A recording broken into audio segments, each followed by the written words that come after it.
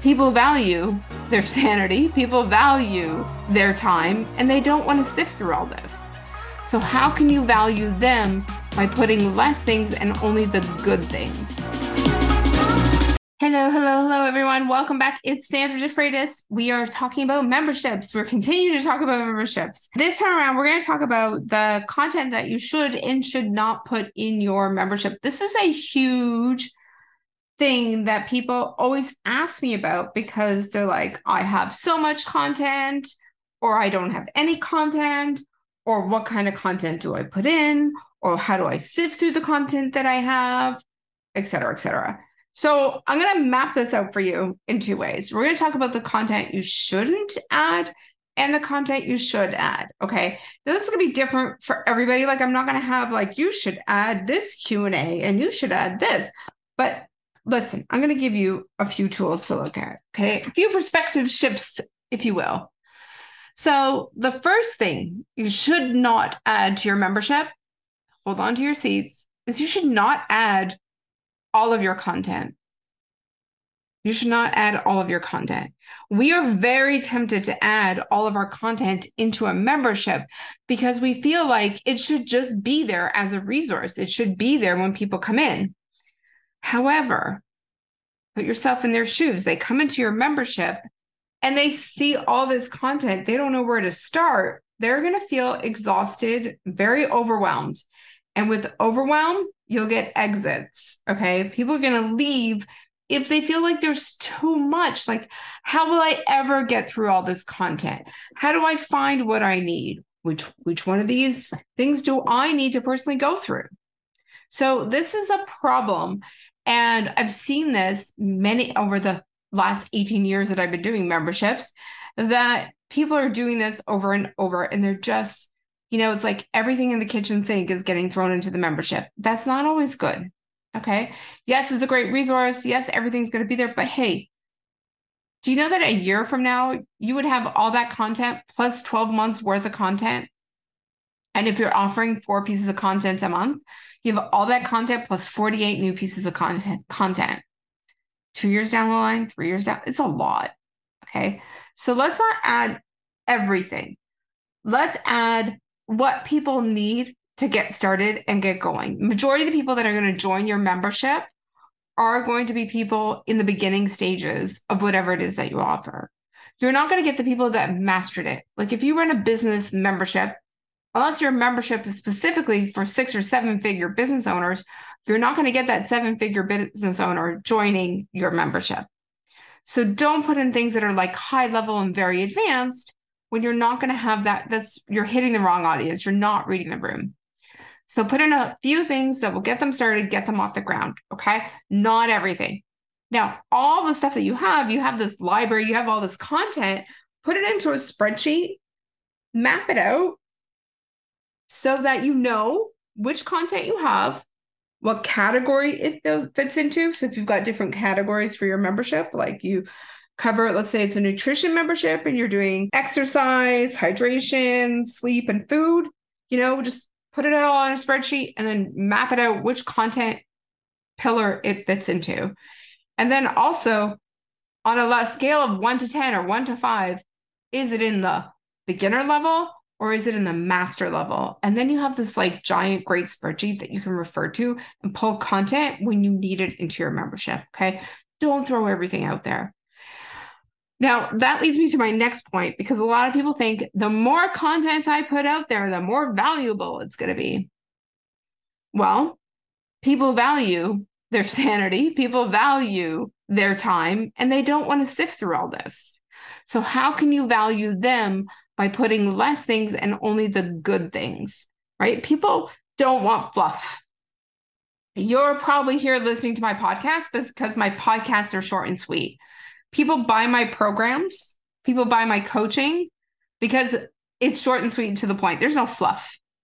There might be a good, funny story in there, but there's no fluff. People don't want the fluff. It wastes their time.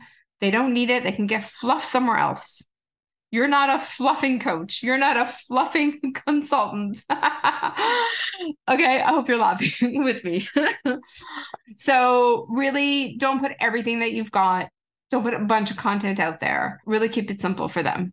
Now that leads me into what you should do. Now, if you're opening up your brand new membership and you want to have content before people come in, great.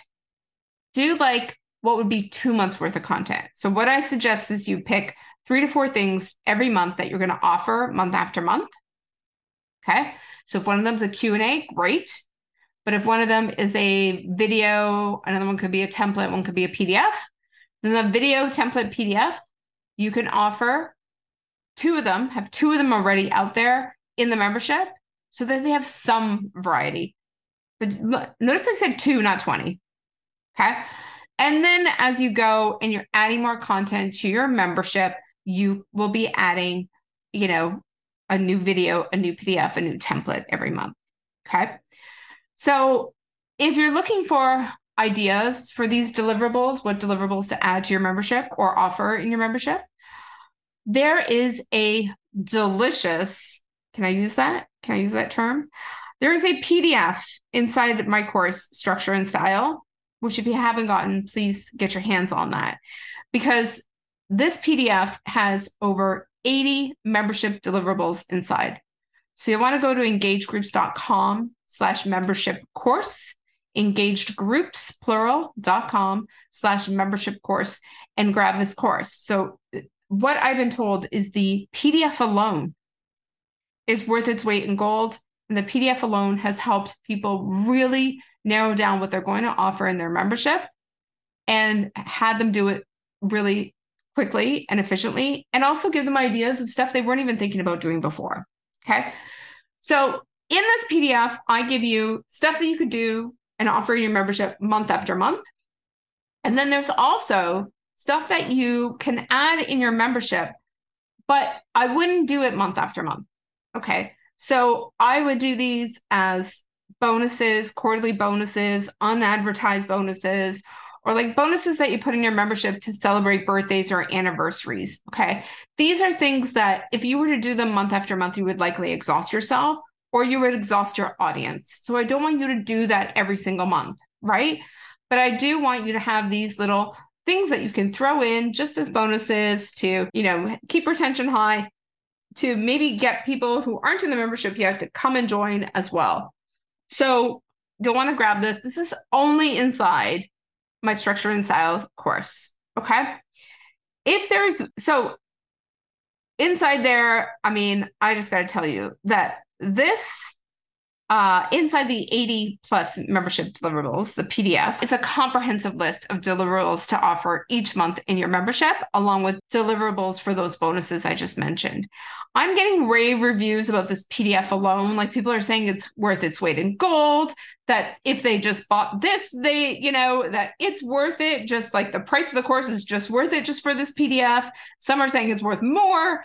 So, do I have to tell you any more than that, right? So this alone is amazing. Now, if you're stuck on what to offer in your membership, you don't know how to maximize it, you don't know what to do, or you're stuck on what to offer in your membership, or you want to maximize the membership you have now, you want to change it up, you want to switch it up, maybe you want to add some bonuses in there, I really highly recommend you come check out our course, Structure and Style. So it's engagedgroups.com/membership course. All right, everyone, you can finish this course in less than 3 hours. Highly, highly recommend.